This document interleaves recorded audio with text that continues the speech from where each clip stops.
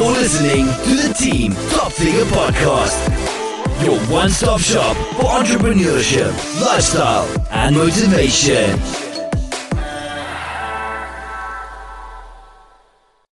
How's it going, everybody? It's your boy Top Figure Sal back here with another KeyCast episode. We're here with...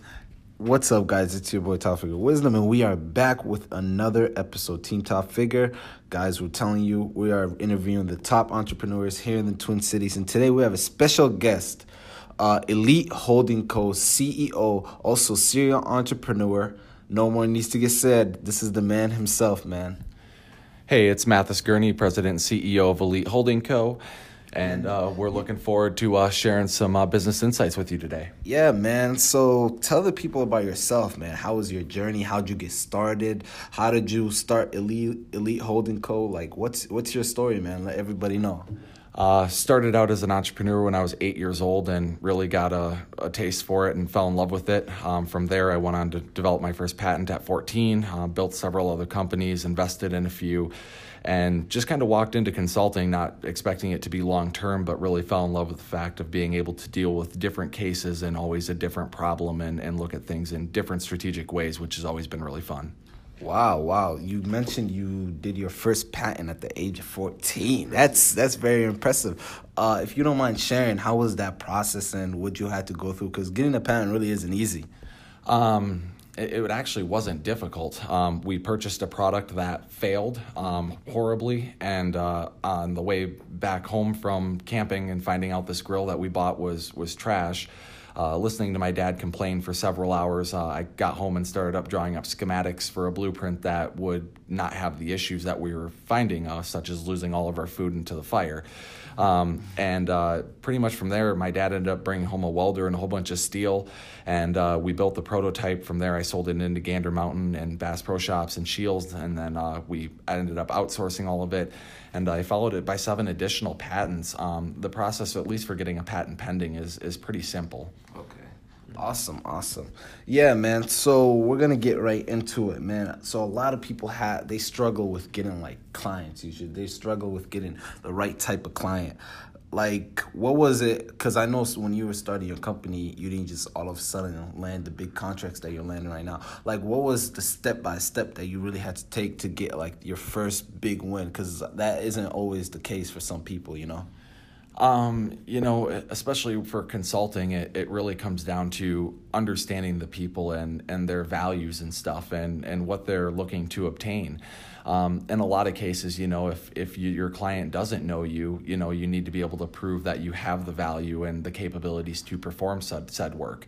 And so in a lot of cases, it comes down to always just being available to take calls, ask questions, not charging for people when they have a question and stuff like that, and to prove your value. And time again, I have probably at least 3 people call me every day for advice, and they generally send me an email the next day after their meeting that they needed advice on, and they're like, yeah, no, my boss loved it, this person loved it, and want to get together next week to review the next step of it. And it's like, at that point, you can, they've obviously found your value, so at that point it's when you can start kind of talking about what would it take for us to work together. Okay, awesome. Yeah, you mentioned that, but it's not really easy being a consultant because like there's literally so much competition. Like, what would you say really makes you different from like everybody else? Because there's like so much consulting, and everybody nowadays would just say, oh, I'm a consultant. And it's not that easy. You have to really do the dirty work. You have to be showing results. That's the biggest thing. Like, what's your special take on what makes you really different from other consultants? The fact with Elite Holding Co. is that we've never looked at each client's business or what we're working on as something segregated into just marketing for a marketing consultant or just an operations consultant. What we've focused on is bringing management consulting and executive advisory down to a level that most small businesses can actually engage with. And so when we look at the organization, we're looking at it as a whole, as an entire ecosystem. Yes, there's different components, but they all play together. And understanding that ecosystem for each business is really key and our differentiator, at least. Okay, awesome. Yeah, that's really powerful. With clients, here's a big one. Like, how do you keep your clients like engaged on like what's next? Because now with technology and everything, it's always like next.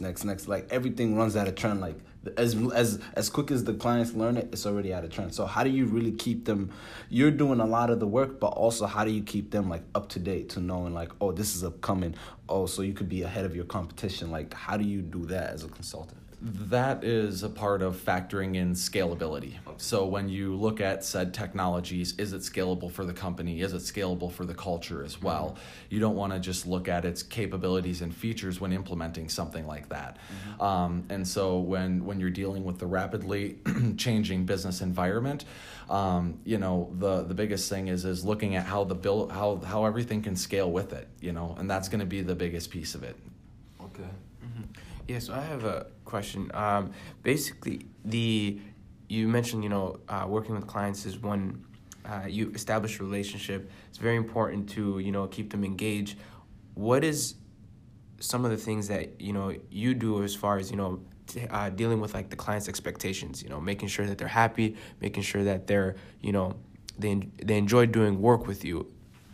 For that, I utilize communication, making sure you stay in contact with email, making sure you have a good CRM and project management software in place. The project management software and CRM that I use is actually all combined, and I can add my clients to the projects. So instead of them wondering, what am I doing, what's going on, I can track the billable, non-billable hours in there. I can update stuff. They can see what I've been doing. They can see the tasks, when they're assigned. They can see if they've been accomplished. They can also view what notes that I choose that I want them to view. So I can have my internal notes for business development purposes, and then I can have my external notes of summarizing, what the call was like, so I can keep my client informed. And every time I update those cases, my client is automatically notified by email for me. So when it comes to those things, just making sure that your client is constantly in the loop, making sure that you're having weekly status calls at a bare minimum, just to make sure that the project is on track, to make sure you guys are still going after the same deliverables, making sure nothing has changed, because with business, things do change, and you need to plan accordingly for when things might need to shift. And you never know fully what you're getting into with any project. There's always quite a few unforeseens, and generally those are the things that kind of make you shift your project a little bit, and you may need to bring in an extra person or even bring in some new processes or even technologies or even training on to help those people get through that. Wow, yeah, so it's amazing. As far as, expectations, it's very important to make sure that they're in the loop, that it's clear, everything is, and that weekly, I like what you said with the weekly phone calls. That's one thing that is really nice, where they know each week, okay, these are the deliverables that we agreed on, and this is what we're on track with. So.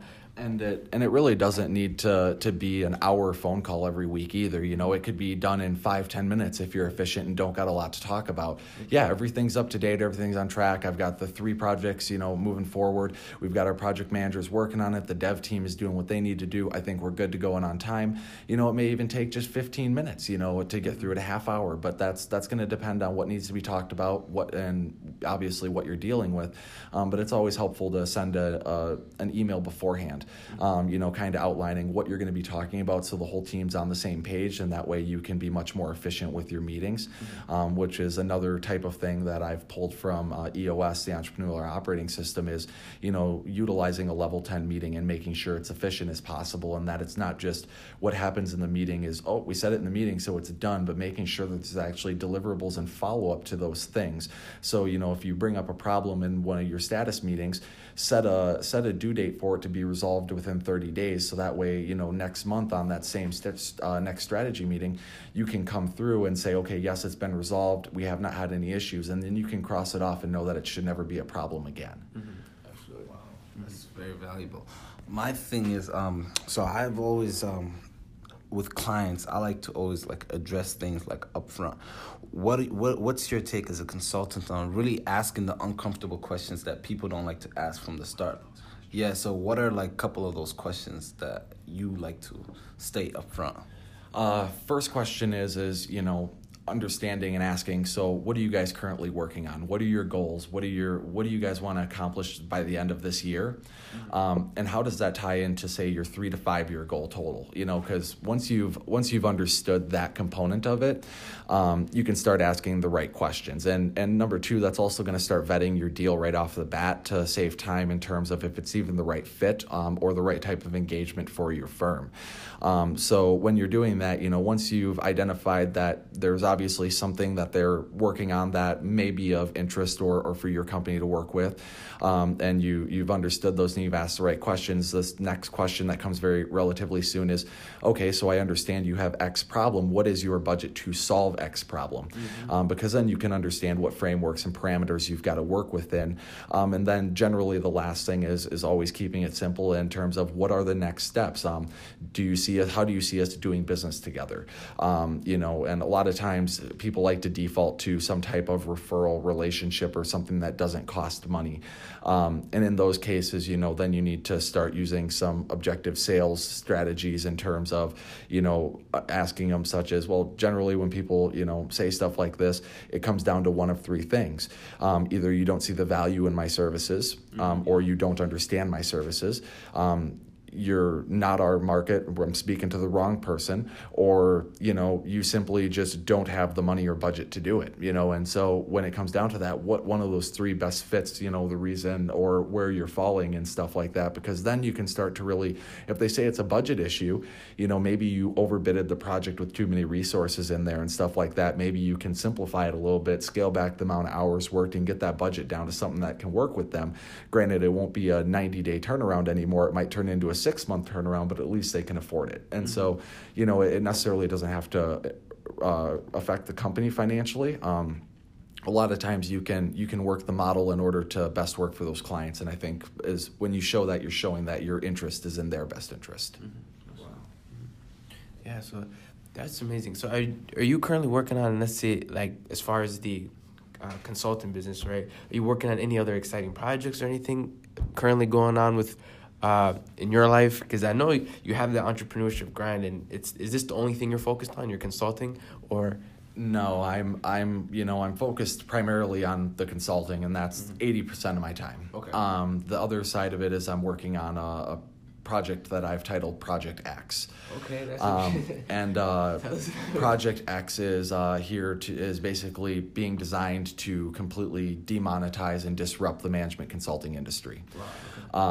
And so that's kind of the next step is to continue to focus on that, continue to build out the project and the software and stuff like that, and start doing what we're going to be doing with it here. So actually we're expecting by the 1st of 2019 that we're actually going to be probably raising our Series A round and looking to acquire anywhere from $10 to $20 million just for developmental purposes. So it's a fairly big project, and it should be unveiled in its pre-launch stage sometime this fall, and so when that happens, people will have a much better idea of what we're dealing with, but it's still going to be in its pre-launch stage due to the fact that it's going to require a heavy amount of financing in order to put this forward. But what we found, and especially with dealing with VCs and dealing with investors and stuff, is that there's a lot of good companies, there's a lot of good ideas, and investors aren't typically looking for those because there's enough of them out there that they really, really want that big, audacious dream that they can physically see and that they've got an entrepreneur and team behind it that can hustle it with a proven track record. And in those cases, which we've seen before with some Kickstarter stuff, they'll throw up a pre-launch landing page and go raise $100 million and then actually start doing it. And so with this approach, we're going to take that way, because it's just, if we do it any other way, it's not going to work. So it's in a lot of cases, you've got to decide, do we bootstrap this, run this lean, and do we do this the long way and actually keep this 100%? in 90% of the cases for most small business companies, keep VCs and investors out of it. They're more of a nightmare than anything. But if you're in that 1 to 10% of those companies that have something truly innovative, that is truly disruptive, doesn't need to be a new idea, but the way it's been reworked makes it much newer than it ever has been. You can get a syndicate of VCs to come together, and you can have 3 or 5 of them dumping in several million, and in that case, that's when you start having fun like Elon Musk. Yeah. No, so that's very good, and we're excited to see our project exits and how it turns out. But here's another big one, like, how do you know when to walk away from a deal? You know, like when the deal does not fit your company, and not to really force it, because companies, as much as it is to land clients, get clients, sometimes certain clients aren't for you. So like, what should people do to kind of like step away and not hinder their company, or kind of not hurt their company because this is not the right deal for you? Well, number one, you should already have your target market identified, and you should know who your clients are. And in those cases, you've got to not be afraid to say no, and it's better to say no early. It's not a bad thing to say no to people. You're not only saving your time, but you're saving them time and money as well. I never believe in setting yourself up for failure. If it's not a good fit, it's not a good fit. Some of the things that I look for is, am I excited about this? Does this get me geeked up?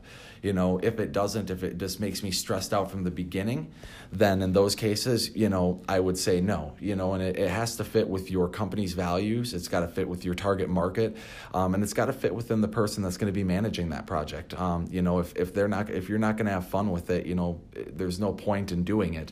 It's going to be felt throughout the whole entire project. And so in those cases, learning to say no is going to be extremely valuable, in saving everybody a major headache. And that gives you time to look for the people that are right. And so those clients typically are the ones that, start asking for things way outside of your scope of work very early. They're the ones that call and say that they have 5 problems with your proposal and this, and this, and they feel like they're dragging it out. People that are dragging this stuff out, it doesn't hurt to just say, listen, you're not going to hurt my feelings. I prefer people to be direct with me. Do you have interest in doing business at this time? Even before sending out a request for proposal, or if they submit an RFP, coming back to them and saying, thank you for your inquiry. We would love to submit a proposal for you. Do you mind getting on a call first and talking about a few things so you can vet this out? Because frankly, you don't want to waste 2 hours creating a proposal for somebody that's going to say, this looks nice, but we're not ready and stuff. So it's like, before you even get to creating a proposal, get a verbal buy-in of some sort. It doesn't have to be, yes, you create a proposal and we're going to buy into whatever you put on it, but get a buy-in of sorts that, yes, if you create a proposal that identifies our needs and can articulate, how you can solve those and what those deliverables are, and it makes sense, we'd be more than happy to do business. And also once you verify that they have the budget, because why would you create a proposal for somebody that can't pay you? But like, how do you know, like, how do you kind of find out if they're in your ball range or if they're not? Because people talk a lot, talk, but how do you know the ones that are actually how do you differentiate the ones that talk and the ones that are actually gonna be able to afford your budget and not lowball you and say, yeah, we could do that, but you're kind of out of our price range? There's a very few meetings that you'll know the difference, because what they'll do is they generally come in and they will already have a scope of how they feel they could work with you. They will already have done a lot of their research on you and potentially, how your services could be applied, and then they'll want your input. They'll be very forthcoming about the budget. A lot of times when people are evasive about the questions, or they're trying to get away from them or things like that, those are big telltale signs that you're dealing with somebody that's wasting your time. There's a lot of people grabbing for crumbs, and what I've found is that you don't want to be the fixer. You don't want to have to go in and to a distraught CEO's company that has been having problems for a year, and he's the problem. The company has issues. The culture is a whack, and all that. That's really hard. That's really stressful, and it costs a lot of money, and it is a high liability project in those cases. What I found is that, the best people to work for and to target are people that are successful, and help them identify and reach their next level of success. And if you take that route, a lot of times they know what to do. They know what they're doing. And so it's a much different engagement, it's something that if you're intuitive enough, you'll feel the shift. You'll feel that it's much different, because 90% of the people you come across, you just get in that routine. You're like, yeah, it's same meetings that we always have. Everything feels good, but it really doesn't turn over to a sale. And then you have those one or two people that come in, and you're like, right after the first conversation, they're like, yeah, follow up with me today. Let's get another meeting by the end of this week. And they're getting excited. They're pushing the project forward. And especially when you're dealing with a company, it's a give and take. You could be doing pay-per-click advertising and all this other stuff, but if you're doing all this pay-per-click advertising, driving all these leads and all this lead gen to their company, but their salespeople and their closers aren't picking it up and just leaving it on the table, then it's not the marketer's fault and the PPC guy that was doing the ads that they're not making money. The fault is that the company's not working the plan. So when you're dealing with these things, when you're going into this, you'll feel that you guys are both pushing this plan forward, that you both are mutually excited, and that you're both on the same page. And that comes down to keeping it natural. You don't want to force something, because pushing against resistance just tires people out. You might as well go with the flow and just float with it. And there's an old analogy of a old crocodile that was the best hunter in the whole safari. And this young crocodile would go out and try to, kill things and bring it back to impress him, and he was never impressed, and it made the young crocodile kind of frustrated. And so he brought back a catfish. Next time he brought back something a little bit bigger. It was like a wild boar or something. And he keeps coming back, and he always sees this old crocodile with this, in this famous title of the best, most vicious, hunter in the Nile. And all of a sudden, he's coming back to show him that, I'm better than you. And the old crocodile sees this bison coming into the water closer and closer, and all of a sudden he just snaps him up and eats him, and he's eaten for weeks. And he exerted no energy. All he did is sleep and relax and drift in the water, stay cool, and wait for it to come to him. The kid that went out trying to do that, he was just exerting a whole bunch of energy for something that wasn't going to feed him in the long term. Mm-hmm. So every day he was going to have to go out and continue to exert that energy. And what companies need to do is to stop doing the busy work and stop exerting energy, and figure out what is really productive work that really drives revenue to your bottom line, and how can you be like the old crocodile that what you want naturally gravitates towards you. Mm-hmm. Wow. So that's more so like speaking it into existence, really. So I like that. That's really powerful. Mm-hmm. If you want to say something. Yeah, I wanted to add something. So basically, what are some things I know that people listening here would really get this advice from somebody, who's in your position, who's, an entrepreneur that's killing it. What are some of the things, that you do, to get your mindset right, or to really help motivate and drive you? What are some keep the motivation going, keep the energy flowing? For everybody, it's different. For myself, I'm a huge music lover, so I'll listen to music that gets me pumped up and stuff like that. I'll work with different things that kind of get my mind, in that right frame, that I have the confidence, I have the energy backing it. I'm a firm believer in the law of attraction and mind over matter. So, thoughts do become things. And if you're positive and you have the right outlook, you can overcome anything. And so it really comes down to just making sure that, you're confident in that deal and that you can add that value. And keeping up with the mindset it can be tricky, especially as an entrepreneur, because you come across a lot of ups and downs, and sometimes you question yourself. And so in those cases, keeping that mindset sharp and trying to keep it fresh in a way that's positive is really important. And another thing is surrounding yourself with positive people. People that are not cheering you on and they're draining you are the wrong people to have in your circle. There was a really, really good quote that came out by Joel Osteen.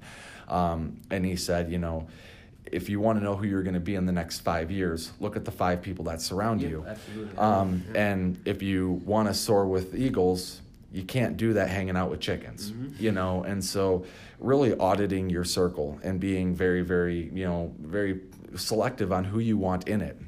One of the biggest things is, you know, with anything, it's give and take, whether you're working with a client or whether you're working towards your own success. And if you want success, it is also give and take. So if you want success, you'd be surprised the amount you have to give up to attain success. And a lot of times that means relationships, that means your lifestyle, that a lot of things are forced to change in order to be successful and to have that right mindset. And another big thing about it is not only the people you associate yourself with, but making sure that you get enough sleep and that you make sure you get enough time off to really, you know, not burn out. That's the other big thing, is that you've got to realize that none of us are making out of this world alive. We all are going to die at some point. And, you know, with that being said, you just got to take the risk and do what you've got to do, but know that when it's time to go and at your funeral, nobody is going to say, wow, he had such a nice car and a nice couch. You know, they're going to be trying to be talking about, oh, he was such an asshole, or he was the greatest person ever. Like, he cared so much.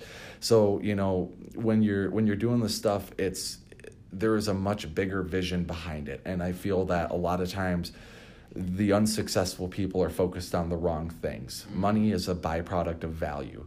If you go searching for money, you will never find it. If you go searching for advice, you will find money. If you go searching for advice or giving advice, you'll find money. It's kind of weird. And so, you know, the biggest thing is go out, do what you love, do what makes you happy, do what you know, and make sure you can provide value. You know, what you do should be filling your tank, not draining it. 100%. That's very powerful. That's a very big one. One thing that I wanted to get into, and I know you mentioned it, is not burning yourself out. That was a big one. Like, that really caught on to me when you said that, because at the end of the day, us entrepreneurs, there's people that say, oh, I only sleep 2 hours a day. I'm working 22 hours a day. 2 hours a day I'm sleeping. Man, I'm back. This is the grind. At the end of the day, that's stupid, because Number one, they're full of shit. They aren't sleeping two hours a night. If they are, they're doing that once or twice a week. And if they are doing that, I wouldn't want to hire them or work with them in the first place. They're going to be full of so many errors. It's not even funny. Working while sleep deprived is worse than driving under the influence. So, you know, and on top of it, you know, these people are like, yeah, I only sleep 2 hours. I'm out here working 22 hours a day or 18 hours a day. Those people have no life. They're burning themselves out. It's not productive.